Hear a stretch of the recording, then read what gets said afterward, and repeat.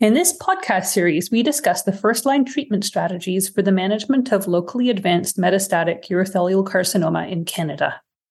This part of the series is based on a live webinar presented on September 12, 2023 by Dr. Normand Blais from the CHUM Cancer Centre in Montreal, Dr. Terence Friedlander from the Zuckerberg San Francisco General Hospital, and Dr. Shrikala Sridhar from the Princess Margaret Cancer Centre in Toronto.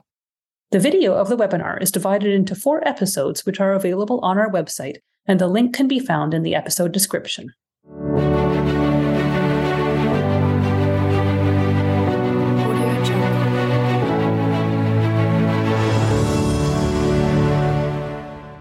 Well, hello, everyone. My name is Normand Blais, and I'm the first speaker and moderator for this activity tonight, dealing with first-line locally advanced and metastatic urothelial carcinoma, discussing evolving treatment strategy.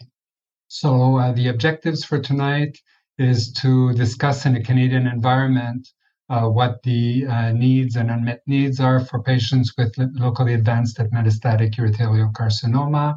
We're going to have a keynote speaker discussing the new options that are going to be hopefully soon available for patients as a potential upgrade to what we're doing right now in our practice.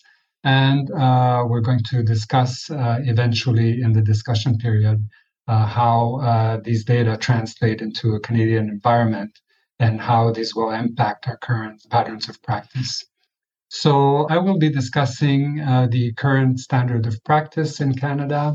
First of all, I'd like to remind you of some historical data published in 2019. The JUMAC was the site of the birth of consensus guidelines for our Canadian environment, and we've published 4 years ago a guideline on how to manage patients with locally advanced and metastatic urothelial carcinoma.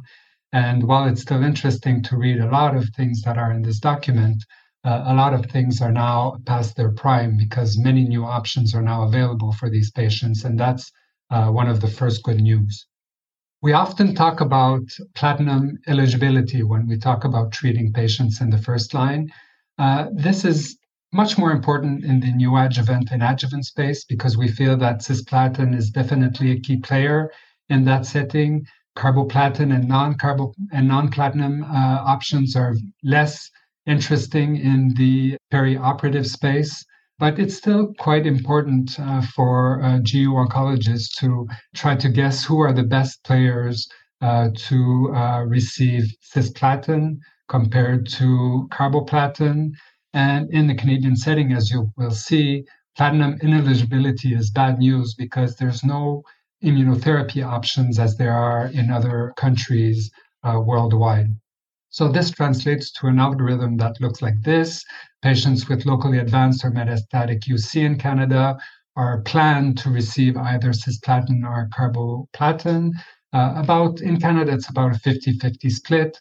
Cisplatin is preferred for historical reasons, and I'm going to maybe bring some suggestion that it might not be as relevant as it used to be.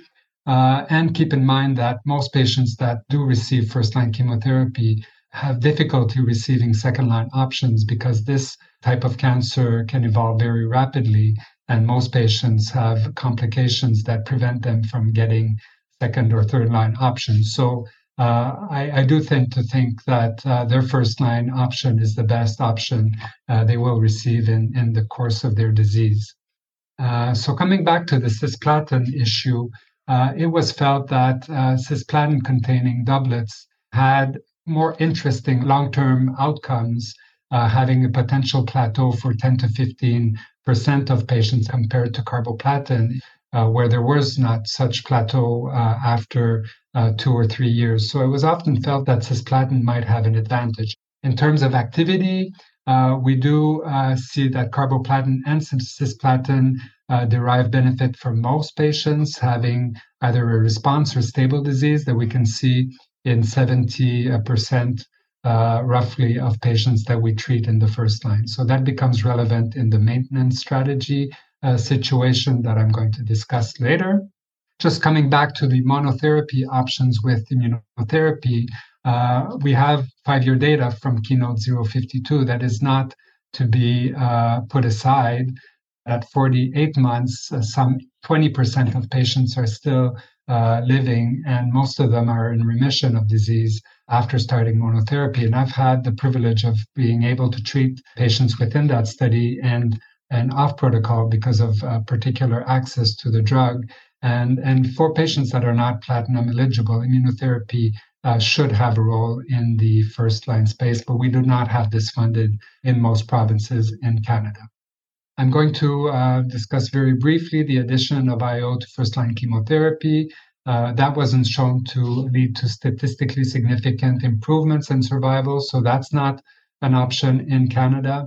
I'm bringing the Danube trial comparing IO to first-line chemotherapy only to show one interesting finding from that study is that when you look at the outcomes of patients that have received cisplatin or carboplatin, there's a plateau in the carboplatin and cisplatin group. So that old notion of what's better, cisplatin or carboplatin, might not be as important as can the patient get platinum therapy and potentially can patients access immunotherapy in a second line or even in the maintenance setting.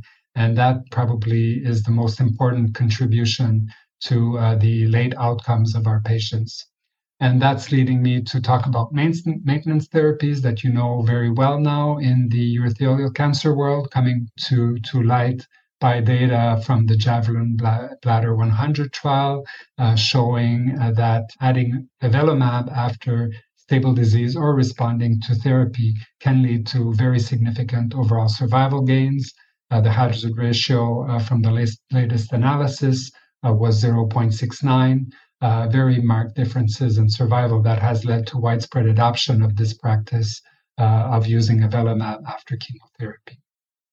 Looking at subgroups from that study, the platinum partner used in the first-line regimen did not change the late outcomes. Patients that had response or stable disease had similar outcomes. You could argue that potentially PD-L1 positive patients had a slightly better gain, and that's probably the case. But negative patients still had a benefit from that strategy. So there wasn't any stratification factors that really gave us the possibility of selecting patients based on any of these different characteristics. So we tend to treat everybody the same with maintenance avelumab when they're eligible for immunotherapy. Those are the data for PD-L1 breakouts, negative and positive. And just reminding you that Javelin 100 is the biggest trial to show maintenance benefits with immunotherapy, but a smaller phase 2 trial that randomized pembrolizumab to placebo showed very similar findings, really sustaining the idea that this strategy is really helpful for our patients. So in the end, we have an algorithm that can resemble this, one where we either select cisplatin or carboplatin when patients are platinum eligible. The difficult situation is when patients are not platinum eligible. In my hospital, I try to get some access when I can to single agent pembrolizumab or atezolizumab. Some patients do have insurances that can cover that, but for most patients, that is not an option. And patients will then move on to avelumab if they're stable or responding. And patients that are progressing after first-line therapy will also have the option of using second-line immunotherapy with pembrolizumab. Most Canadian provinces now have access to enfortumab vedotin, so that's our third option and second-line option for most patients. And taxanes are now really rarely used in third-line or later lines of therapy. One few words about erdafitinib. For those of you who were at ASCO this year, we've seen a positive trial showing erdafitinib benefits for FGFR positive patients. So that's an option that might come into play later on, but the molecular diagnosis of that strategy is still not standardized across the country. So my last slide is really the unmet needs for Canadian patients. I'd like to see better access to diagnosis, better access to primary care and specialized services, because patients get to us really late in the care path. I'd like to see better access to molecular diagnosis. I think we need to be better at selecting patients with specific drugs when we can. So that is to be improved upon. Platinum eligibility is still an issue because we don't have access to immunotherapy in these patients. And the new player in the field is the access to adjuvant nivolumab in certain provinces in the country, and that will change the care path for patients progressing after neoadjuvant chemotherapy or adjuvant immunotherapy. So that might change the path of care.